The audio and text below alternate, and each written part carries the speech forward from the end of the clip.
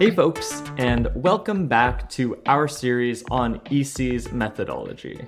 Last time we talked about admin panels. This time we're going to talk about automation.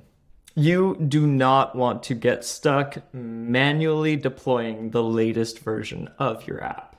That path leads to bottlenecks and uncertainty. You need to make sure that features get delivered into people's hands through smooth, automated, consistent processes. Modern tools make it easier to automate huge swaths of the software development and deployment process.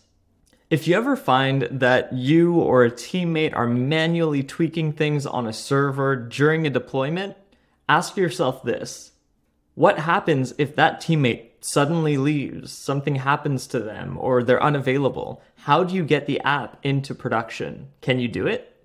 What if you haven't deployed in a couple months? Do you remember all the steps? Do you have them properly documented? Are you sure that documentation is up to date?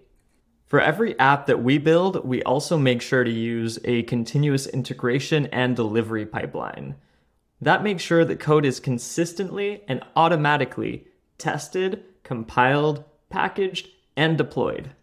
We usually use tools like GitLab, CI/CD, and Pulumi, but you can also use Terraform, CircleCI, and GitHub Actions. There's plenty of stuff out there. Just make sure that it's consistent and automated.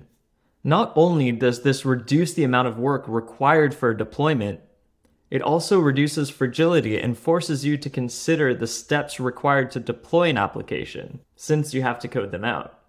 If you found this useful and are interested in learning more about web and mobile app development, check out our free PDF. Also, drop a comment if you automate this kind of stuff. We'd love to learn more about your experience. And follow us if you want to keep up with this series. We have a lot more to share with you. We're constantly updating this process as we learn from ourselves, our community, and our partners. If you think that we could work together, we'd love to chat with you so we can help you out with your next project. Thanks, and see you next time.